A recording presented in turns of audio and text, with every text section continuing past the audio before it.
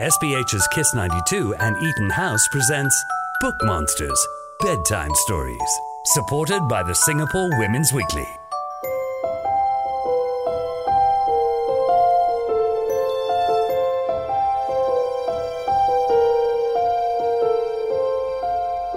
Welcome to Season 2's last episode of Book Monsters podcast. Joining us in the studio is none other than Kisa, Eaton House educator with over a decade of experience nurturing young minds. The Yellow Bird comes across as a simple yet meaningful story. Children see things differently and take the time to observe and celebrate the little moments in life that we as adults tune out of. This quote in the early pages of the book caught my eye, and I think it's very true. Adults keep walking, children stop to see.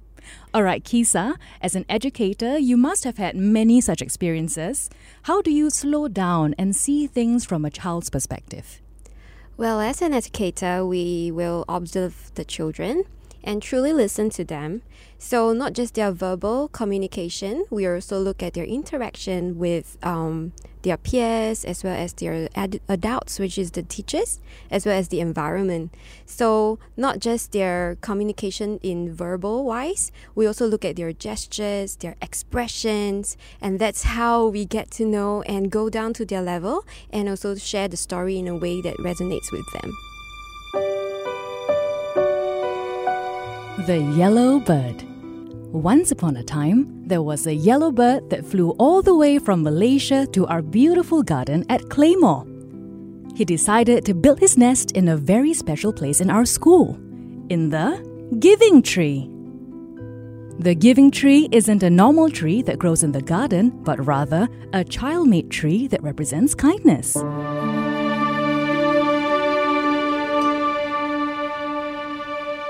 How can parents discuss the significance of the story further?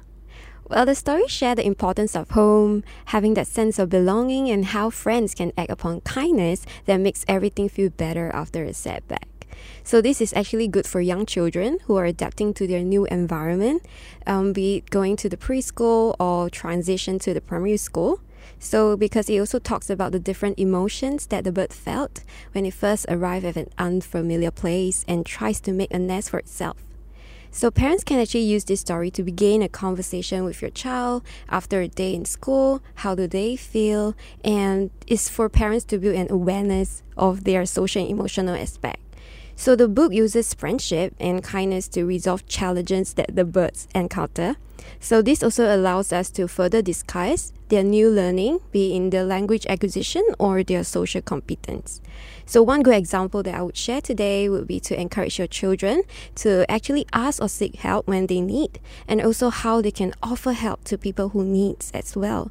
This is to reassure them that it's actually okay to ask for help through gestures or speech.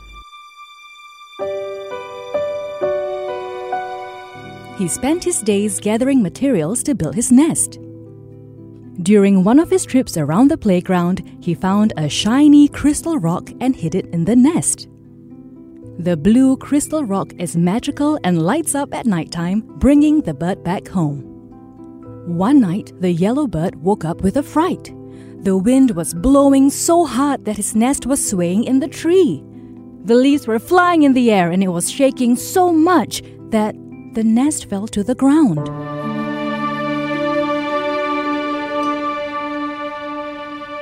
Alright, so how would you suggest ways to bring the story to life? Well, this is actually a very simple one because parents can just bring the story to life using a puppet of a bird and any natural materials like branches or leaves and pebbles, which can be easily collected during their outdoor activity time to build the nest. And not forgetting the sparkling rock that can be anything that your child holds dearly. And now you're ready to bring the story to life. Oh, that's so nice. So is this a story that you're looking at telling your class, and how are you going to go about gathering all the materials? Well, if it's in a class, we'll probably bring them outdoors and we'll do a story reading outdoors. It's going to be so exciting for the children. They actually love it.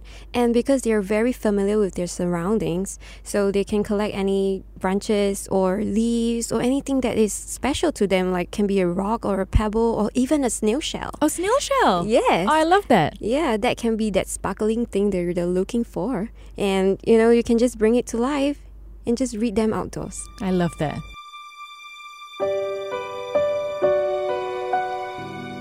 The yellow bird was so scared that he flew away. During the night, with the light of the moon, a colorful friend appeared in our garden. He was the rainbow bird, a unique and rare bird that flies as fast as the wind. The rainbow bird wanted to help him and went to find more friends. Together, they moved the nest to a nearby branch hanging under one of the school windows. That night, the yellow bird realized he didn't need the magic crystal rock anymore. He already had what he needed, to be surrounded by friends. He left the nest and moved to the big tree to live happily with his friends. The end.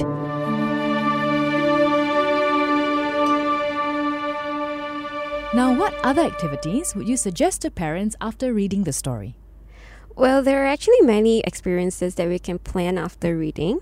So we can discuss about the choice of ending, how they want to end it, or if they want to extend to the story itself. Actually, this part will help them to imagine and be creative. So that's also a good thing for them, for the younger ones. Mm-hmm. And also we can pose a question to them like, where do you think in your house or in school do you feel that it's better for the nest to be at? So not just the giving tree, it can be in a sofa where it's soft. Yeah, so even if the strong wind comes, it will not get knocked down. Yes, that's right.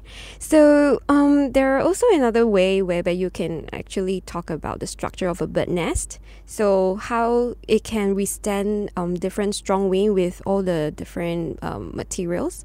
So they can choose not to use branches. They can choose other materials, like if they feel that the Legos or the books. Oh, that's so smart. Correct. So that's how parents can actually... Because technically when you're at home, the nest doesn't have to be the same size as a bird's nest. It can be huge. It can be a whole couch if you want. Yes, that's right. So you can be just very creative with all the materials that you can find at home. So it's not necessary that we always have to stick to the same things. I like that. Just think out of the box. That's right. So that's also one tip that we want to share with parents, that, you can just think out of the box, just be creative and go with the flow. Oh, that's so wonderful. Well, thank you so much once again, Kisa, for your time. I've had a lovely time chatting with you, and I can't wait for everyone to listen to this story and try building a bird's nest at home. Thank you. Book Monsters, Bedtime Stories was brought to you by SPH's Kiss 92 and Eaton House. Supported by the Singapore Women's Weekly.